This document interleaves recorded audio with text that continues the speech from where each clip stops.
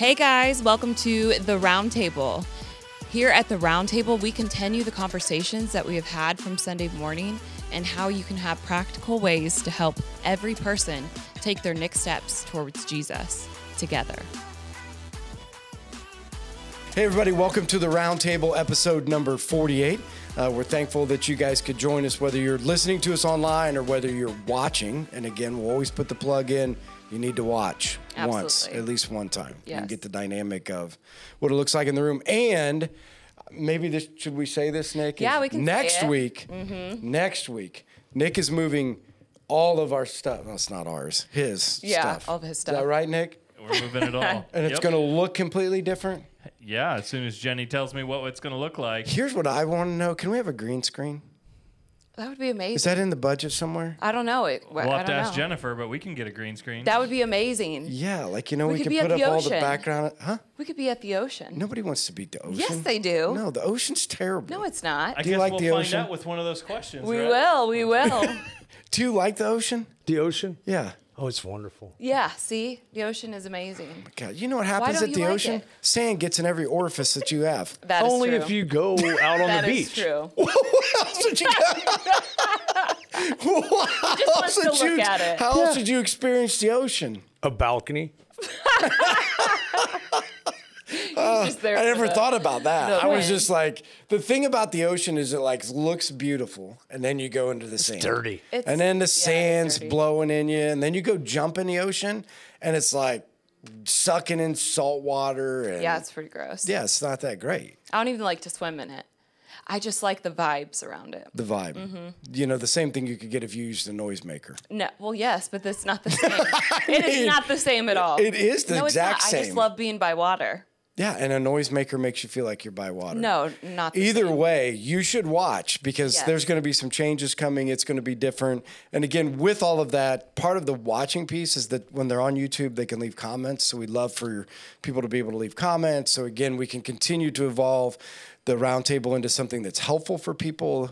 Because again, the roundtable was discussed or talked about because we wanted to continue conversations, you know, and so we wanted to say, we've talked about some stuff on Sunday morning, but part of the problem everybody forgets, so we should go into, why are you laughing? Because it's true. I know, is right? true. Like you talk about it, everybody Yeah. forgets it, so we should probably continue a conversation if we're going to put that much effort into doing a message, right? Yeah. So we continue down that road and evolved it now into guests every week that are going to say, hey, and from my perspective, you know, this is how I see things, which that's what leads us to our special guest, Yes. Our Shane. special guest. Shane Flora.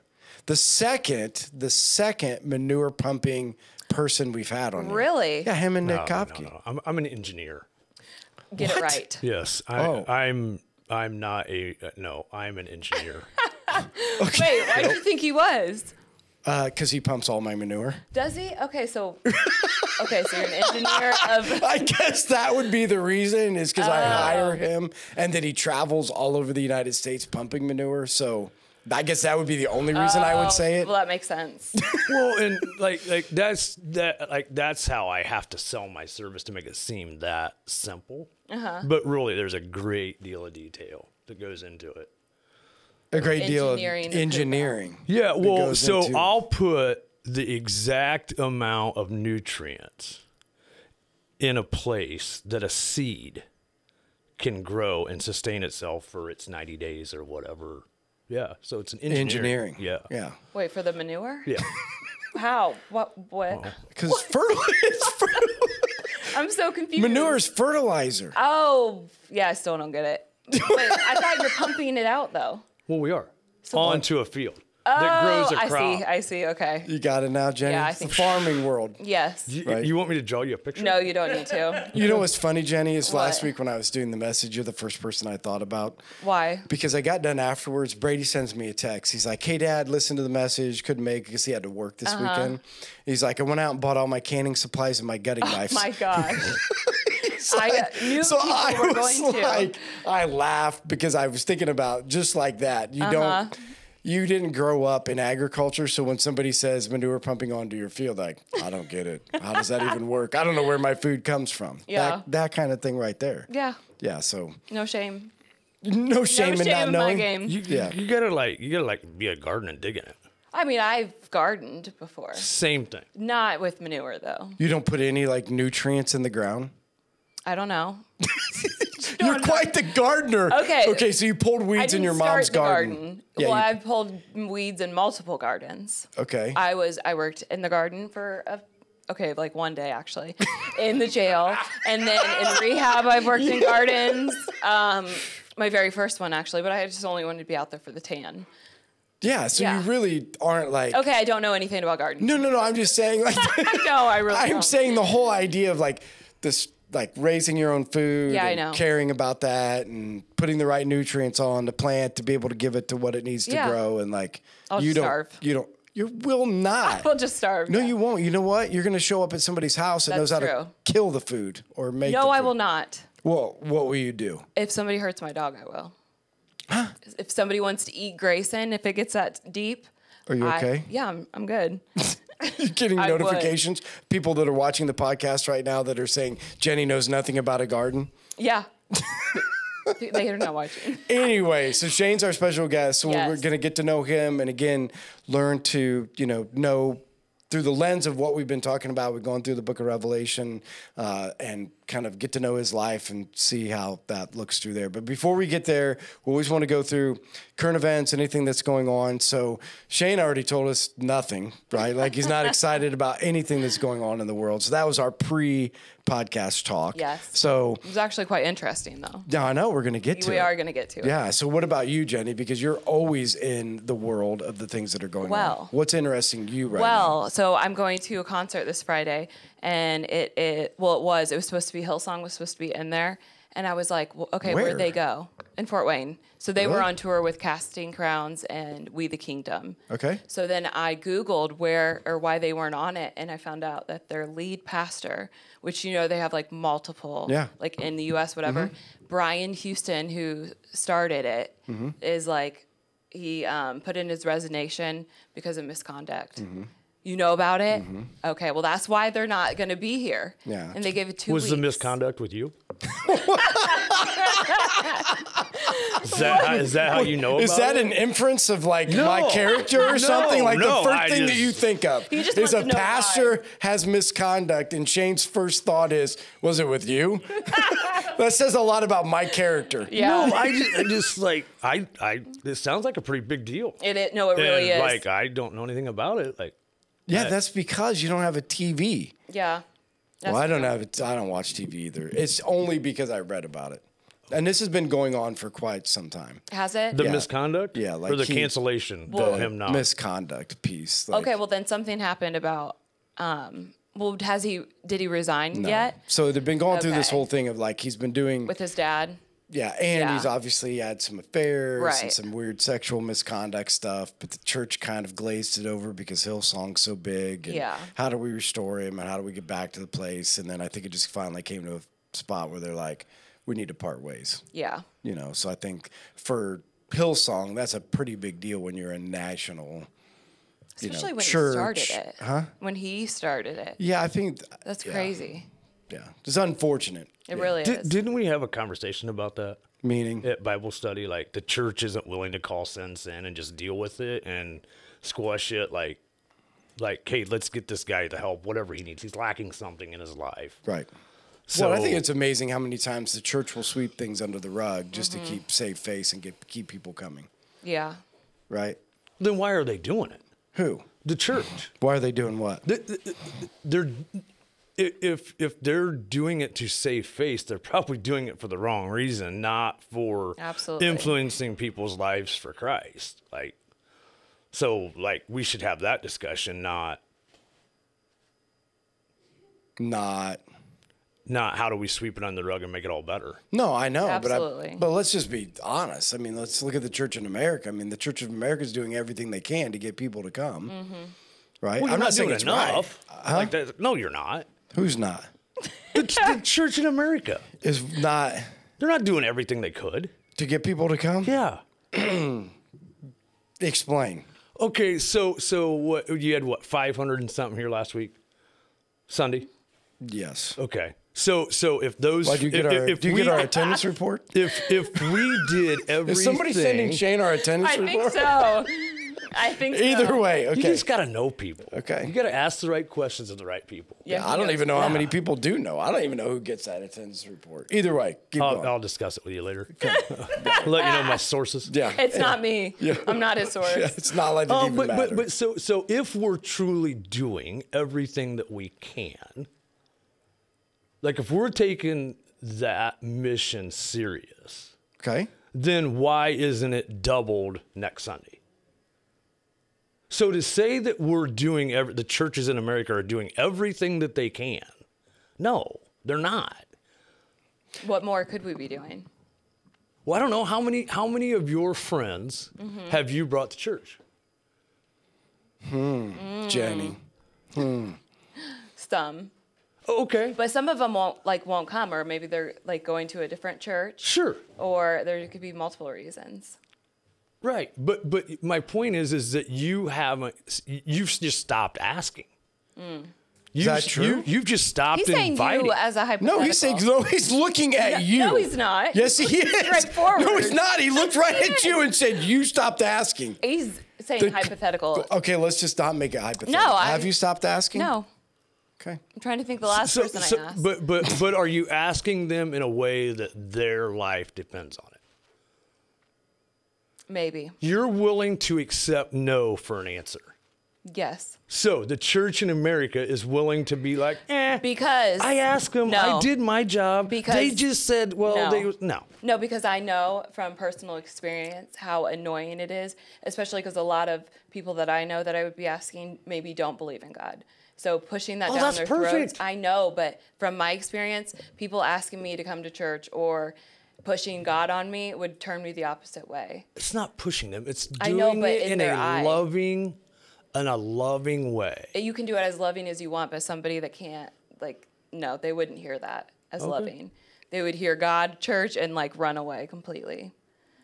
So again, I keep the conversation going because I think it's an interesting thought because that's what it keeps coming back to is that so if Jesus is attractive, right? Mm-hmm. Because he is, obviously, Scripture says every time he showed up somewhere, people came. Right. Sinners, saved, right? Sure.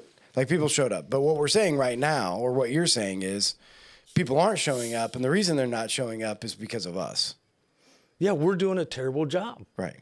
Yeah. As the Christian church. Right. And so you're, again, back to, so the solution, just to we go down the same page, the solution to not doing a charitable job would be to ask more. And Jenny's pushing back and saying that's the worst thing you could do. Not necessarily the worst thing. Well, you're just saying, that's exactly what you said. Okay, I think it's annoying when somebody keeps asking. Yes, but that's on the person that maybe doesn't believe.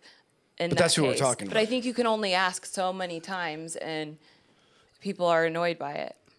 Or my thing is, especially when I was maybe a not believer, if I were to look at somebody's life, then that would be a reason why I would want to come. So I think, again, your testimony can be the best invitation. Because I have seen people come from that. That's the only reason why people come. Mm-hmm. Make a friend, be a friend, lead a friend to Christ. That's the only reason people come to church? Is because they have a personal connection that they want more of it. They see something in us as believers that it may be something they're going through. It may be something that they've experienced. It may be court ordered, Celebrate Recovery. There may be a program here that they have to be involved in, but they make a connection with somebody. Yeah, see, I have a different theory. So I think most people operate in church like they operate in life. They show up somewhere because something's broken and they want it fixed. So my marriage is broken. So my wife told me if I go to church, that we're going to work it out. So guys go to church looking for a fix, right? And so, again, we give them the fix. Go to marriage counseling, get it fixed. And then when it's not fixed or they can't find a fix, then they don't come anymore. And even if they do get it fixed, they see the fix as people in the church gave me marriage counseling, but the fix is never Jesus. And so at some point, you're coming and being religious and not relationship. And so I think most people end up in a church because something's broken. The church gives them something to fix it, but they never get Jesus. Not true. Not true that people don't come because of... That's not true for my life. No, I'm saying, but no, what we're saying, again, we know your life. I'm Right. saying, we're talking about saying the people. masses right now. We're saying if you're out there and we're working with or talking through unchurched people, that's who Jenny's talking about. They're going to end up in church because they want something fixed. And somebody told them, you could come to church and get it fixed. So you're right. From a relationship standpoint, they're going to get invited, but they're only going to get invited when they think that that's going to fix them. And so the reason the no is out there is they don't see any fix in the church. Like they can't help them. Yeah, there's no way to get help. Because otherwise, anywhere else, like if you look at somebody and say you could go over here and you could get what you want, how many people don't go? People always go to get what they want. Right? I mean, that's the best marketing plan out there in the world is that people say, hey, you have a problem? Watch this. And you can go here and you can get your problem solved. So you go buy this, show up to the store and get this. You show up to this restaurant and get what you want. I mean, it's the whole marketing scheme of the world is to say you got something you need. We have what you want. That's exactly what church is. Is what? You're not selling them on the problem. Not selling them on the problem. They need Jesus. It's the only source of hope and life eternal. Mm-hmm. It's the only thing that will get you through this crap basket that we walk through every day called life. For sure. So we're doing a bad job by saying, hey, look, I know that you think your life's wonderful now because Satan's keeping you comfortable or whatever. Maybe you're financially successful and you have all of your wants and needs and the things of this world. Mm-hmm. But the solution, like this, none of this matters. It's going to burn up. It's going to be gone. It's going to rust away. It's nothing. You need to focus on the end game, not the here and the now. Right. And I don't think it's not that we're not saying those things. My point just is that first, how many people that are comfortable are looking for something, first of all? Not very many. Well, I would think if they're comfortable, if they truly have peace, they've already found Christ. If you have an unshakable peace and you already know Jesus and not know him as the guy that hung on the cross, but you know him. And that's where true peace and true contentment comes from. If you don't have that, then your life isn't that great unless it's an adversary, Satan, working with you, keeping you busy, supplying your need. And those are the ones that you need to have the conversation with. Yeah, no, again, I'm not disagreeing with what you're saying. My point just is there's a reality out there. One, what you just said is completely foreign to 90% of the people. No, you can say, once you understand Jesus, you have a peace that surpasses all understanding. You know why you can say that? It's because you got it. Yeah. Right? To a person that's listening today that's not a believer or somebody that's watching us out there, they're saying like, I have peace. Yeah. They don't know the difference. They don't know the difference between what you're saying and what they have. Yeah. Because they've never experienced that peace. Right, but they think they're fine with the peace that they have. Right. That's like a drug addict saying that they're good with the high that they Why'd got. you look at Jenny when you said that? He did look at me. because the high off of cocaine is and then you offer them meth or whatever, and that high's better. Okay. Like you don't know the difference till you try it. Right. That's anything in life, though. But just use that as an example. So the point of if Jenny or anybody else, like use the addiction piece of it. As long as you can keep the addiction going, you don't think you need anything else. The only time they need something else is when they come off. No, really? There when Yes, you that is so true. when you was You in do not want to see me when I was withdrawing. Right, it's when you didn't have it. Exactly. When you was in active Addiction. there wasn't ever this thing that said, and while you're high. I refer to okay. it like at night because that's typically where you get lost in your own head. Like, Okay. No, I'd be passed out. this Drooling on myself. was my life pre-drugs. Right. I had my family. I had a job. Maybe you had these things that served you well, and now you're a full-blown addict and you're in the pits of addiction. And your life sucks because you got to wake up every day and figure out how to get that next fix. There was never a moment of clarity that was like, this is a rat race that I'm done running. Oh, yeah. Every day, but it didn't have anything to do with Jesus. Yeah, so you had no peace in that. Well, but let's. So if somebody come alongside of you and My mom said, did it every day okay, and would talk about Jesus. And that's how I know, like, that would, like, infuriate me. right. Yeah, the thing that I was trying to get at is like if you talk to an addict, like or people that have any addiction, right? The times that they have those discussions is in between highs, right? It's at the low point. So they're off of the high because in the high you have all the peace you want. Yeah. Because you got everything you wanted. It's in the low. Now I got to go use again to re-achieve that is when you think, wow, this isn't the way life is supposed to be. My point just is that in an addict's world, there are moments like that, and then they go out and find another fix. I'm saying in life, people who can constantly keep themselves high, meaning money, kids, job, security, everything's going the way that it needs to be, if there is never a low, Yeah. right? If there's never a place where your life gets interrupted, why aren't you at peace? Because they're getting everything they want. Right? I mean, and these are people, I'm not talking about people that are out there and never home. I know tons of people today that they're living their life. They have all the money they want. They're not rich, but they're satisfied with the money they want. Their kids are doing well. They have no need for the church and no need for Jesus. And they're not running a rat race. They're just out there living life, and they feel good about where they're at. In fact, I would say, So nobody's asked them the question, okay, when this is over, then what? What? You think, and again, so what you're saying, to just clarify it all, we're saying for people that are at complete peace, right? Okay. We're saying the way that Christians can interrupt peace, because that's what we're trying to do, right? Just a simple, okay, once you're there's none of us getting out of here alive. No, right. So you're bringing in tension, right? Tension into peace. So I'm not even bringing in tension. It's a statement of fact that none of us are getting out of here alive. Which brings tension. I think that anybody can agree on that. No, right, No. for sure. So it's just the way it is. Then what? That was my point. So What's you're your interrupting success? their utopia.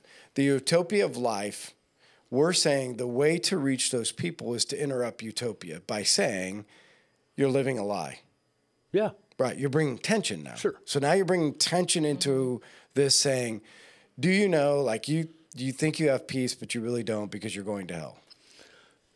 Sure. Right, that's my point. So again, I'm not saying it's wrong. I'm just saying for our listeners, I think these are good discussions and perspectives because this is what we're trying to figure out, right? Like we're trying to figure out because there is a world out there that's completely satisfied with what's going on and what they're doing. And until life is interrupted, you barely find anybody open to the discussion of church until their life is interrupted. So if we're saying, that's what I would hear you say, we need to interrupt their life. I was in Nashville this summer, and I had a Jesus conversation with a guy outside of a bar smoking a cigarette. Right. I was the guy drinking and smoking a cigarette, and so was he. But Right. We just happened to be there because you can't. But like you can have those conversations anywhere. Which again, Anywhere. I don't disagree Yeah. with you. The issue You is going have to be obedient, Mike. right. And you have to be bold enough to take that step. And that man may hate me for telling him the truth, but I don't care. He knows the truth. Well, again, I don't think the question, and maybe Jenny, you can clarify this. I don't think the question is whether or not we're willing to, right, be able to speak truth when the opportunity presents itself. Like, I don't think that there's anybody out there that's saying this. This is always my biggest question. When is the right time to speak truth? Because this is where I see the problem. Always. Right? The problem for me is that I believe that the Holy Spirit is working before us. Oh, right? absolutely. And I think that the Holy Spirit provides conviction in the life of a person. And when conviction happens in the life of the person, then their ears are open to things that they've never heard before. So the opportunity for a believer is to stay in relationship and trust the process. So this would be the process. If I am in relationship with a person, I'm trusting God says he will draw people towards him, right? That when he draws people towards him, will I be there in relationship with the person? Because the pushback that everybody would say against, and I'm not saying it's your theory, but what I would think our listeners are hearing is saying, I don't have a relationship with him, but if I'm sitting there, I'm going to tell him, listen, you're going to hell and you need to change. And if you hate me for it, I don't care. I'm going to go back to my life, but at least I planted a seed. Yeah, I don't know if this is true. I read it somewhere that that you have to ask a person 38 times to come to church, to go to Jesus camp, those seeds have to be planted over and over and over before the person will actually go. Mm-hmm. You might be seed number 30. Mm-hmm. Mm-hmm.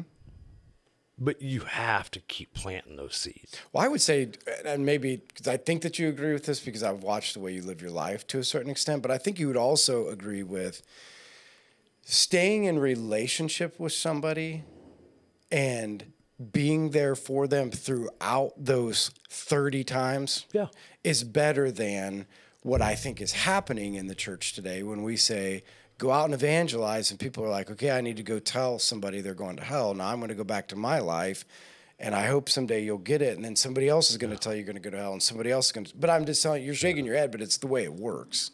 This is what people are doing. Jenny is a perfect example of people did it to her. Mm-hmm. And right? Look at her now. Yeah, but it wasn't because that person told her she was going to hell. It was the constant invitation. It was the constant coming No, alongside I was of you. raised in church. Sure.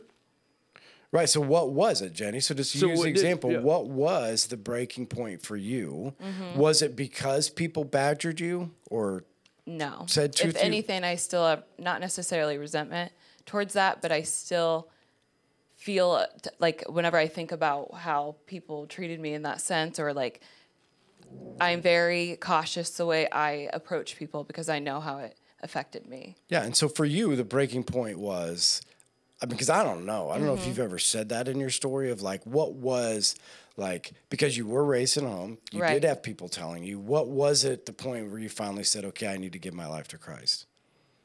Was it a multitude of things? I mean, yeah, because it was a multitude of things, but I don't know. Come back to me on that. Because it just like, I don't know. I just stayed in the program and life became more clear. And then God became more clear as I started to have more of a relationship with him. Because I mean, I did have a relationship with God, and then years. Before the drug addiction. Right. And then Right. years and years go.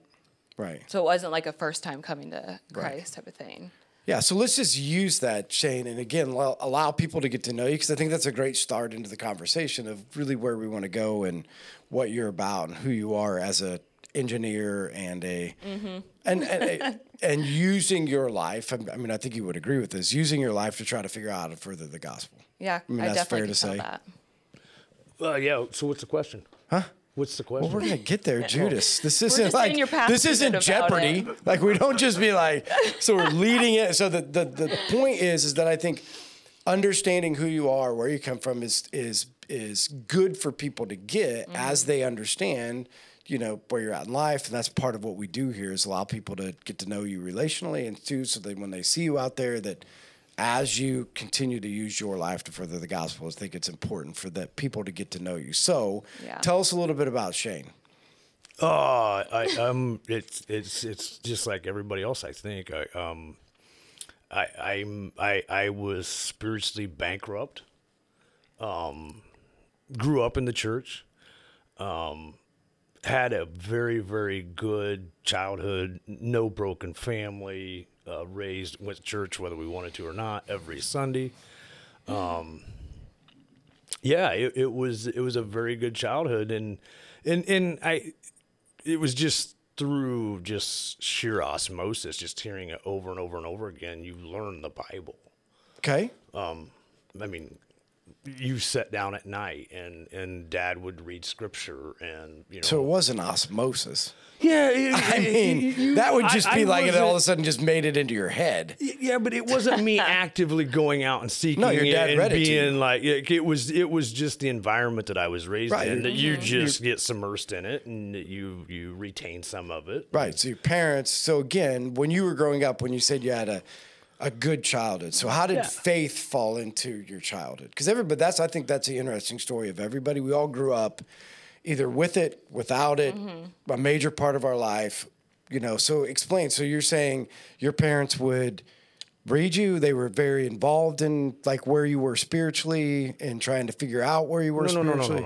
No. Okay. No, those are all personal decisions. Okay. Like, you have to walk out your own salvation with fear and trembling. Right. But what part did your parents play in all of it? By simply putting it in front of us. Okay. Hey, this is what a loving Christian family looks like. This is what you do. This is why we do it. The Bible says, da-da-da-da-da. Okay. You can talk about whatever, husbands, wives, you can talk, whatever that is. But this is the way it needs to look. Okay. Example. Yeah. Yeah. And so again, they would tell you, are they the ones who taught you about the Bible? No. But your dad read to you. Yeah. Yeah, and there was like, so when we would get done reading, there wasn't a discussion about what we read. Okay. It was off to bed you go. Okay. Let it marinate. Interesting. Okay. Yeah, but then you said though that like in growing up there was this like this example of what a Christian marriage should be, an example of what a Christian church should be, an example like how's an example if nobody doesn't tell you about it? Like just because you're watching it and you're saying, that's the way it should be? By observation. Sure. Okay. And I think that people's perception is their reality. Right. Like, looking back on it, I'm like, man, I don't know that was the most loving Christian way to do things, but it seemed to work. And yeah, it certainly didn't do me any harm. Right. Well, I mean, again, back to the discussion we were having, right? Because I think this is interesting to play it together. So you grew up in a Christian home where you were told you're going to hell if you didn't have Jesus. Heaven was, it was hellfire and damnation. Right. Like, it was a very real place. Right. And So you had this your whole childhood, makes but you were sense. still spiritually bankrupt. Oh, absolutely. Yeah. You can hear it. You can even confess it and not live it. So did they scare you into thinking like that you were going to go to hell, especially at No. like a younger age? That didn't scare you? No. No, in like 1988, there was a book that come out. That would scare me. Oh my gosh. You're telling Yes, me that being like young- if somebody told you about hell as a child, you were I scared of it? watched a hell movie. My grandma made me watch like a hell movie about like the end of times, tribulation, all that, and like that scared me forever. Like I still remember that movie. People were burning alive. Like it was awful. Yeah, and so you're saying, Shane, growing up, somebody could give you a picture of what hell was and say you were going there, and you'd be like, pff. No, because I never thought I was going there. Oh, interesting. Okay. So in this, they could tell you about hell, but they were like, but you're going to heaven? No, it was always presented in you have a choice. Mm-hmm. You can either accept a Christian lifestyle. Okay. And that was done in a way of you need to join the church. You Right. need to Right. you need to do these things. Right. And well, I just never did. No, I know, but at some point you made a decision in your mind, right? Yeah. So let's just play this out. So your parents laid out heaven and hell, and they said, like, if you live this way, you're going to hell. If you live this way, you're going to heaven. Somewhere in your mind as a child, you made a decision that you're doing the right things to go to heaven. Or otherwise you'd have been scared of hell. Yeah. No, because it's not about works. I know it's not about works, So it's but- not I'm going to do. Okay, It's so they- either you believe or you don't. So And you either at some point accept as a or you child don't. said that you Yeah, believed and heck yeah. accepted, so you thought you were going. I'm good. Yeah. Right. Yeah. Right. So you, again, formulated something inside of your head that never really addressed hell. because you thought you were okay. Well, no, I think that hell's very real. What do you mean formulate?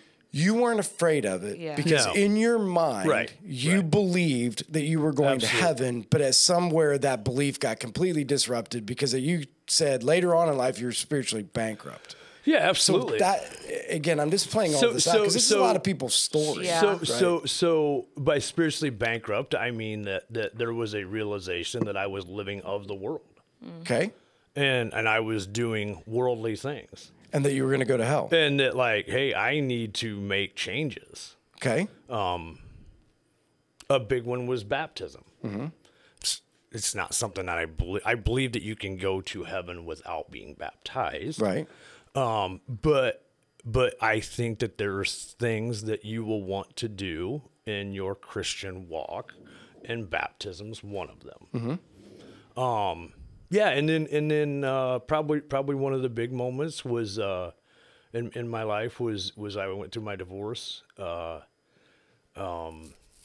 that time, Terry DuPont invited me to go to Brother and Way. And then you got into the meat and potatoes of the realness of the crucifixion. The discussion around tables of things that I needed to change in my life to live a Christian life.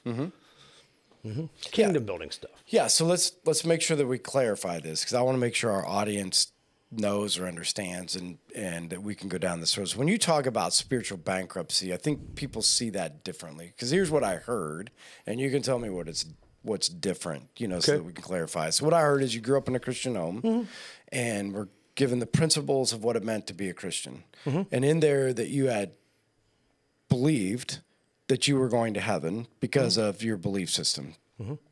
I thought when you said I became spiritual bankrupt, that it was, I realized that I didn't have a relationship with Christ. I needed to change. But what I heard you just say is, no, spiritual bankruptcy was I didn't get baptized and I wasn't doing the right things. Right, I wasn't living out what Scripture teaches. But you were still saved.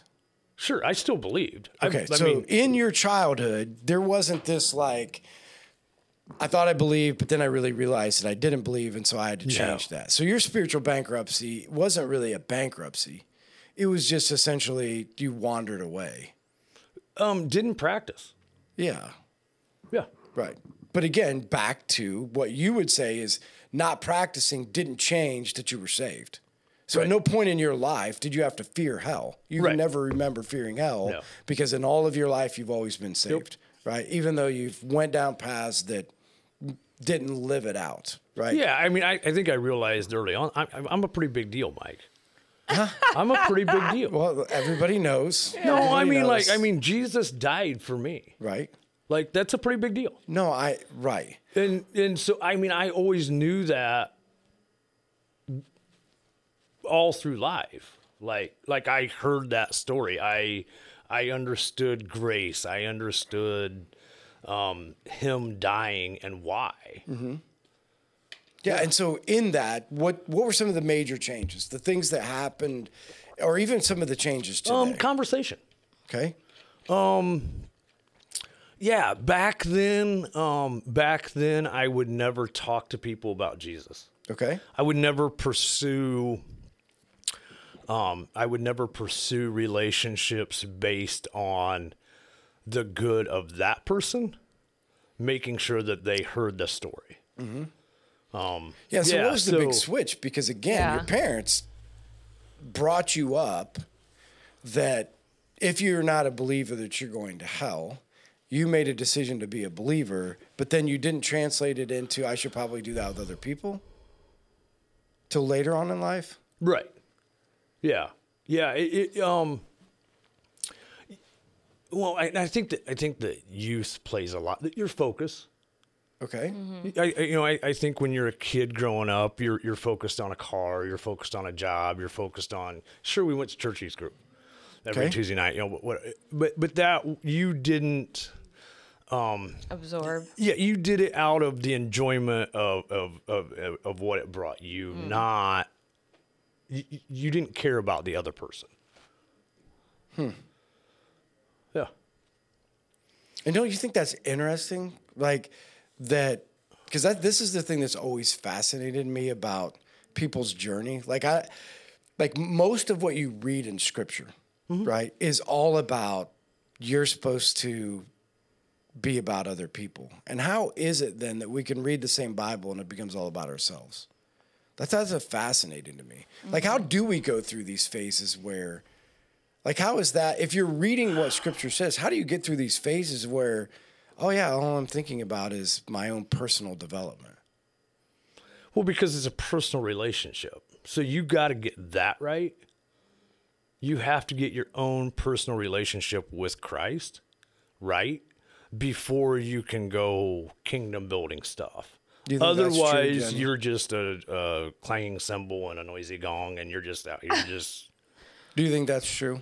That you have to get your relationship right before you go in. Well, but again, let's make sure we define this, because relationship right meaning what? I mean, because your relationship's right through the blood of Jesus Christ. But you have to actively Bible study. Okay. Morning devotions. Okay. Like those were all things that I never did as a kid. I didn't know that there was a Jesus Calling book until much later in life. So show me your friends, show you your future. You show me your friends, I'll show you your future.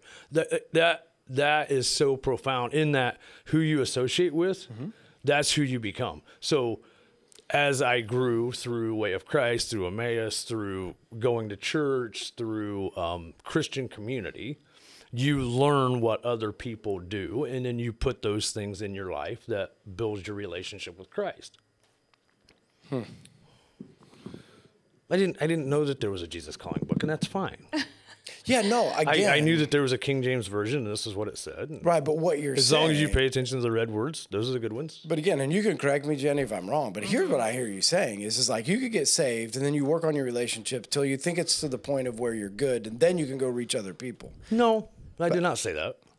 Well, you said that's the reason you didn't. My focus wasn't about pursuing people for Christ. Right. It was about pursuing your own relationship, and you needed to get it right, and then you could go out and reach people. No, it was about. Did I say that? That's what I heard. That's what I I'm only repeating what I think I hear. I don't always hear. You go to church youth group. Your focus isn't. You did it because that was your environment. That was something that you went and did. Your focus was on being around your friends, not talking about Jesus around a campfire. It was about playing volleyball. It was about playing softball. That was the focus, about being in community that way, not about growing a relationship with Christ. No, but later when you had said that growing a relationship with Christ, you felt like you needed to know or have a good relationship A Jesus with Calling Christ book. Yeah, I think before you told people who Jesus was. So I really tried hard not to lead people astray. And so I think that you need to have a pretty solid, it would be like a doctor going into surgery without ever learning the anatomy. You wouldn't want to do that, would you? Well, definitely not a doctor, but I think that you don't necessarily have to be like an adult Christian as opposed to like a baby Christian. I don't think that relationship matters with telling people about Jesus. But I think that what you tell people about Jesus is going to be significantly different on year 23 of your Christian walk versus year 1. I don't know though, because I wouldn't be telling people biblically the Bible. Like I wouldn't be necessarily throwing that out at them to get them to either come to church or believe in Jesus. I wouldn't be, like I would never put fear into somebody saying that they're going to go to hell if they don't believe. Well, I guess the question is, what is complicated about it? That's the part that I've always questioned when people say this. Like, there was one thing that was broken in the beginning. It was a relationship with God. The only reason Jesus came is so that we could have a relationship with God. So what's complicated about telling somebody, because it's really not a heaven and hell issue. The issue is what you're missing is a relationship with God. And so why do I need to know anything other than those two things? And that his blood allows you to have a relationship with your creator. Like what? I mean, how could I complicate it? See, that's what I get. I mean, I know that it's complicated then to teach people how to live it out because we have to teach them how to live it out. But what's complicated about the message of salvation?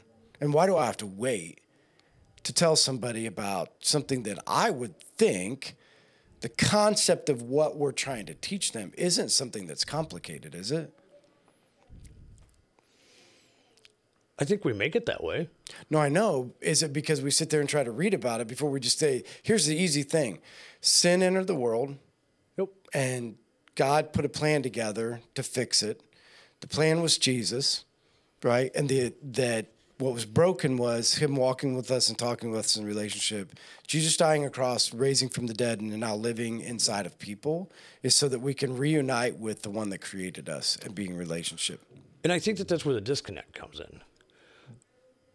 We're speaking of that as in the here when you're talking about a salvation that happens somewhere else, heaven. I'm confused. Okay, so you need to be in relationship. He mended that relationship. Jesus mended the relationship with God because of his blood. But that's not for us here now. Yes, it is.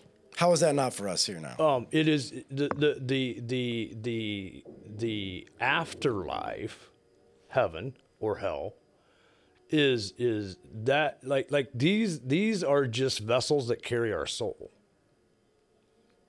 No, I know, but how do we get, again, how would we think, because this is never what Jesus talked about. Jesus talked about that once the Holy Spirit comes and lives inside of you, you now have direct access with God in a relationship that you never had before. Yep. Right? That's the here and now. Yep. And that only happens through salvation and has nothing to do with eternity.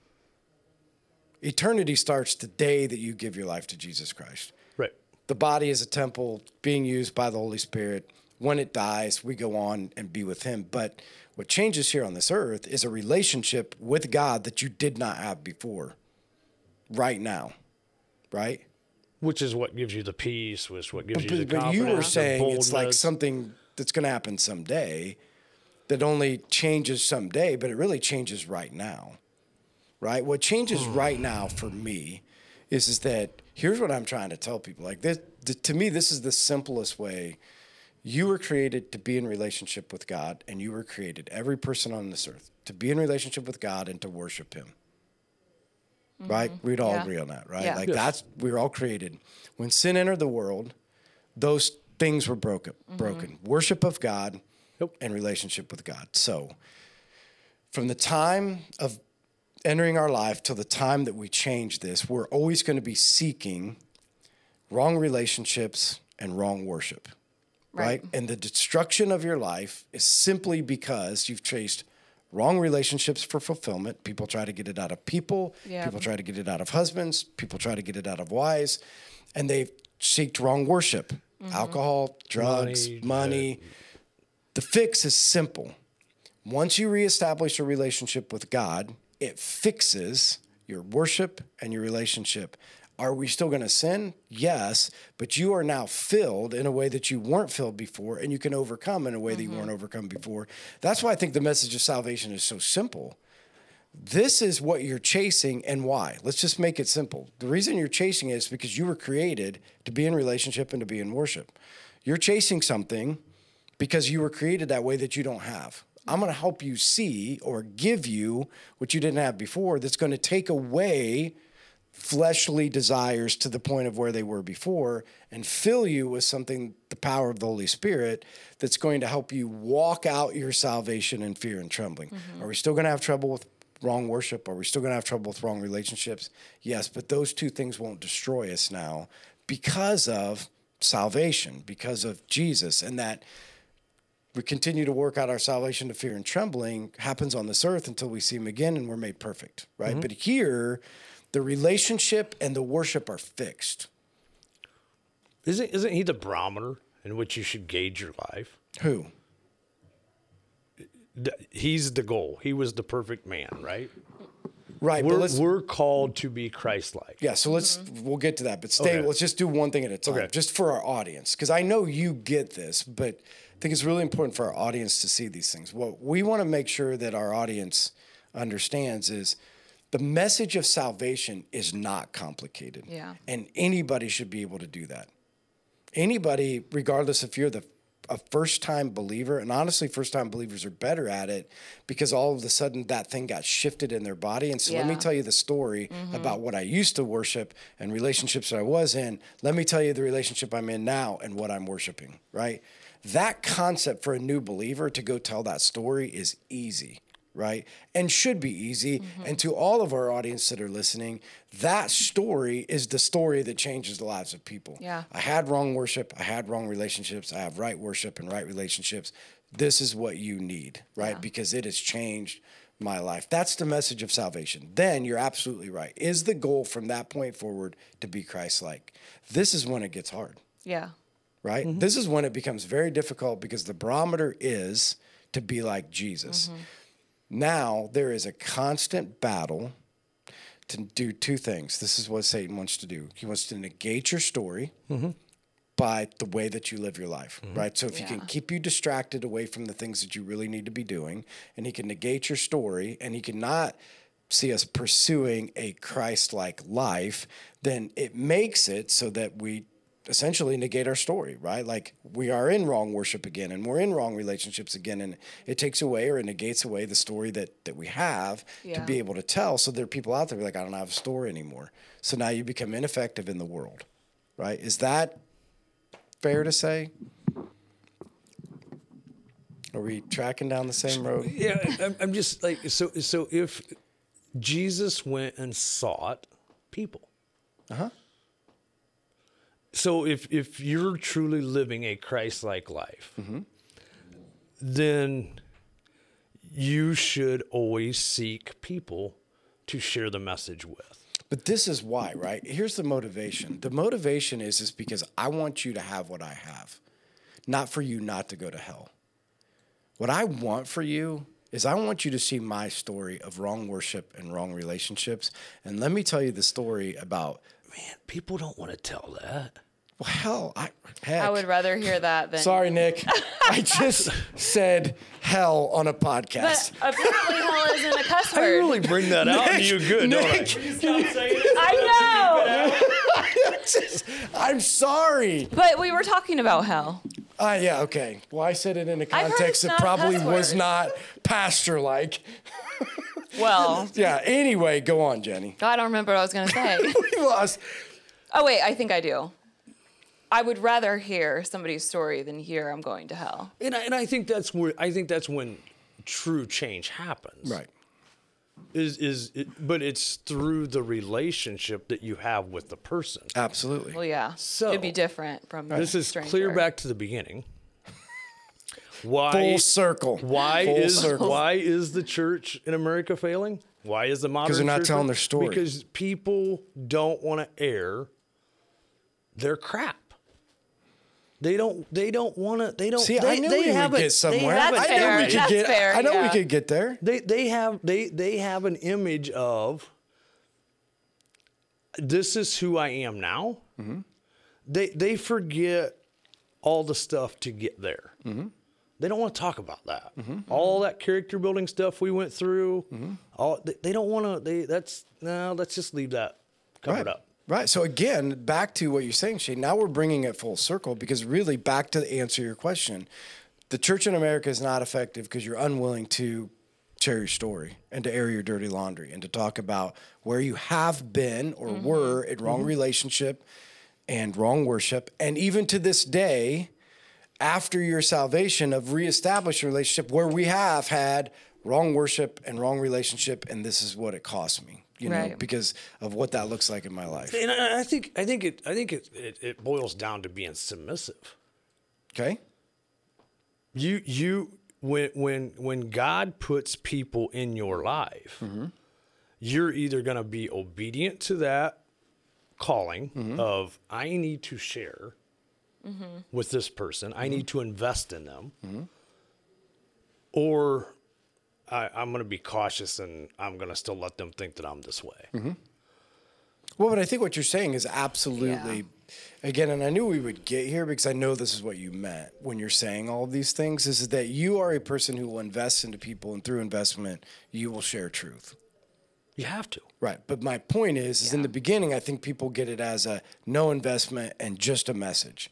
Right. And I know that's not what you do. Right. I think in the beginning, that's the way it was, Mike. What? I think it was just, I'm a Christian and this is what I do. And no, I know, but that's not who you are today. Right. So who absolutely. you are today, I've seen it in the people that you've invested into, that you invite to different things, that it is an investment into the lives of those people. And I think that's what we're getting at. Like with there's two things with it. We're in the book of Revelation. Like that's what we're studying on Sunday morning, which for all of us should remind us of a sense of urgency, right? The end is coming, whether it's death or whether it's him coming back. It should bring us such an urgency. But in that urgency, we need to approach it with the right mindset. Urgency just means get out there, get in more relationships, make yourself available, to be able to help people reestablish what is broken, right? And that's what we need to get out and do. Where I've seen in the past, people like sense of urgency, so I need to just broadcast, and I've seen people do this.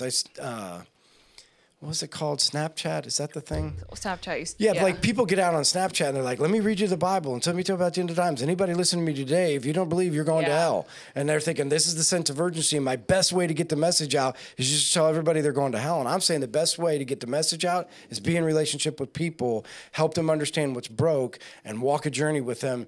Because if the Holy Spirit really is working, then that journey is we're going to be there to be able to give them the answers that they need, through that process. Right? Like that's the sense of urgency that you're living with right now. The sense of urgency you're living with right now. The reason that you're going and serving on the Jesus camp, what's it called again? Messiah. We called it Jesus camp, but it's not Jesus camp. Wait, Messiah's Walk. Wait, no, I'm saying it wrong. It's not Emmaus Walk. Emmaus Walk, yes. No, it's not Emmaus. You said or there's two of them. Okay. Brethren Way of Christ, or Way of Christ, and then the Emmaus Walk. Right, but the thing that you're doing Prison Ministries, Kairos. Right, but you're doing it because you're going to help these other guys see what you saw. Right, that's what that weekend is about. You didn't go through your struggle just to keep it. Right. And that's my point. So not only you're out there in relationship with people who don't know, you're in relationship with people to try to give them a model, right? That's what this Brethren Way or whatever it's called is doing, right? Or Emmaus Walk or any of those things are. And it may be a realignment. Like it may be, crap, I didn't realize that these things were getting in the way of my relationship with Christ. Right. And wow, I need to look. Maybe it's just self-reflection. Right, and that's back to what you said in the beginning. Before we went on, is like part of what we should look at, right? So this is one of the things that we talked about before we went on set today or on live today was we should look at whatever distracts us and get rid of it, right? I mean, that's some of what you were talking about before. Whatever the distractions are, we should get rid of them, right? Because if it's not your whole purpose is to pursue men for Christ.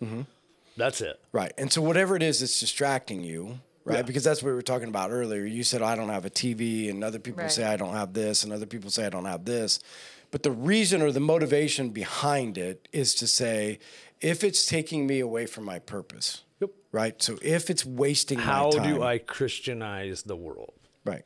And if something is wasting my time, and we're unable to use that to further the gospel, right, then we shouldn't be on it. Because I think this would be Nick's argument. Right. So, Nick, you can weigh in on this. So Nick's argument would be is Facebook can be a waste of time, but Facebook can also be a huge evangelistic tool. Absolutely. Is that fair to say, Nick? Yep. Right. Everything is good in moderation. Right. That's my including point. Moderation. Right. And that's what I'm thinking is that we've always taught people try to figure out, to do it instead of us just saying you should never be on. Right. Never watch TV, never be on Facebook, never be on. The reason I'm not on Facebook is because I get trapped, right? Like I start looking and then all of a sudden it's like, oh my gosh, then I've been on this stupid thing way too long. And then somebody showed me Facebook Marketplace, like where you buy things. That's dangerous. Like you buy things off of there. So like so I typed in F250 60 diesel trucks and found myself an hour and 20 minutes later Oh my scrolling gosh. through these people who redo these diesel trucks. And I'm like, this is the stupidest thing ever. After I got done with that, I deleted the app and I'm not on it because I couldn't handle it. That's good. Keep laughing. I don't even know what to tell you. I couldn't moderate it. I sat there and found myself jacking around on the thing and couldn't figure it out. But other people can get on it and they're good at it and they can go through. The same with TV. Like, TV isn't a big deal to me. Like, I can get on TV, watch a football game, and be done with TV for a month until I want to watch a football game again. You know what I mean? Because I don't really care. Like, but I think that's what you were saying is like, find the thing that is the distraction, Right. and get rid of it. Right? Sure. Absolutely. Yeah. Jenny, do you have any of those things? Do you have any things that are like complete distractions to you? No, not really. So you don't get distracted on. Everything's a distraction for me. Like, it can be a distraction. Right. TV is a lot of the times, but I don't watch TV all the time. My phone is, but then I work on my phone. Right. So there's a lot of, yeah. Yeah, like the both and. Like you could find yourself being distracted, but you Right. still have to use it for Right. certain purposes. Yeah. So again, we're all go ahead. Well, it's so simple. Like I heard a pastor say one time, he goes, he said, preach everywhere you go, and when necessary, speak. Just let your action be it. Right. It's not the things you say; it's the things you do. Right. And at some point, and again, this is important. We've said this 1,000 times, but I think it's important to say it again, is that you're right. But at some point, somebody is going to have to speak the gospel into the life of that person. They don't get it via osmosis. Well, but you can do that without speaking it to them. It's tough. I don't know. Can you? Yeah, Can you sure, really absolutely. explain the message of salvation to a person? Because they do have to get this. They do have to understand. This is what Scripture says. This is what was broken. Because I do think at some point it does. Whether it's the preacher, like you're living a life that somebody could look at and say, "Oh wow, like Shane's life is a life that I want to be like," and they could. They are so no. I hope nobody says that. The point is that's exactly what you're saying is that if you live a life that you don't have to preach anything because your life preaches for you. Right. Right. So my point is so somebody's going to want to know about that. Sure. And it does not happen through just continue to live and never say. Nope. So we can do that in multiple different ways. We can say, come to church. The preacher's going to give the message, right? Yep. And it's a partnership. This is where it works great when come to small group, because in the small group, somebody's going to give the message. But at some point, there has to be a verbal, Jenny, let me tell you about the message of salvation. Yeah. This is what was broken in the beginning. This is what you've been chasing in between. And the way to fix those things is this, right? And I think the other thing is give people an alternative. Okay. Like I think that as a church, like give people a different avenue. Meaning? Oh gosh! Instead of going out to eat on a Friday night, pick up your girl and bring her to church and have a hymn sing. And a who? Like a hymn sing. Sing hymns. I didn't know what he said either. Yeah. Wait a second. You can do events here. Okay. Oh. That the worship team or whoever can lead it. Okay. Or I don't know. Maybe you can lead it. Have you heard me sing? I sang Comfortably Numb Sunday. Really? From Pink Floyd. Did you hear me singing, Nick? No, how did I miss that? I have no idea you didn't hear this because No. it was like I was waiting on something. Oh yeah. So I'm the like, sound wasn't working up here. Hello, hello. Is there anybody in there? That's Is there really creepy. anyone home? I'm glad you had your mic off. Isn't that creepy? Anyway. My goodness. So again. So you got to give people. You got to give. So you're saying part of the church's responsibility would be Jenny's trying to have other avenues, right? So she's going to try to reach her future husband for Christ. So you think the alternative should be is that we should have, I don't know about hymn sing. Can we do something? Call it something else. I don't care. Worship night that Sure. Jenny could bring her unsaved friend to worship night. That would be part of the church. She could even bring her saved friend. I don't care. No, I know, but we're talking about reaching people. Yeah. Yeah, we're talking about reaching people. We're trying to say, like, how do we go out and reach people or how do we make a difference? You're saying the church giving alternatives Yep. for If culture. if you're not comfortable coming on Sunday to church, Okay. hey, let's do this instead. Let's Okay. be creative. Let's, you can. Well, that's kind of what the cafe and champs are, essentially. There you go. Right. A Yep. creative way to get people into Yeah. an environment that, Because a lot of Yeah. people that come in here don't know they're in a church. And when you tell them, they're shocked. right. But I have seen a lot of people that weren't in church come to church because of the cafe. Yeah. Yep. Okay, well, we're already at the end. So we just did an hour and 4 minutes of all that. So we didn't get to wow. Revelation 6, but that's okay because we covered a lot of ground that, again, Yeah. would be the emphasis that comes out of Revelation 6. Because Exactly. Revelation 6 is essentially saying, know the end of the age and be ready Mm-hmm. and be prepared. And part of being ready and being prepared is just what we talked about this entire time. So, Jenny, Yeah. two things. So we're going to give some parting advice. So that's how we're going to end. Like, if you could speak to anybody that's watching or listening online right now with this idea, right, that we should be watching, we should be ready, we should be doing what we're supposed to be doing. We're going to talk about like how would you give the advice to people and what they should be doing and how they should be operating, inside of that, and maybe it's alternatives of things that people could do. And then we'll end up with, don't forget that we have a place that people can text, and so don't forget that part. Yeah, So I Jenny, won't. give us some parting advice. Okay, so I think that if you are going and you're trying to seek people, and I've said this before, but this is just really it's really on my heart, to really read the situation before you go into it, as meaning like the person, and know how far you can take it with your words, and what you need to say. Like, don't say too much to scare them away.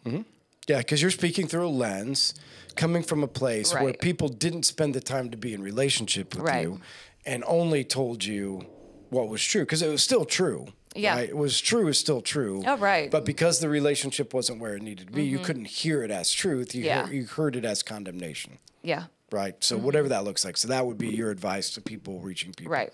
Shane? Yeah, probably. Let's see here.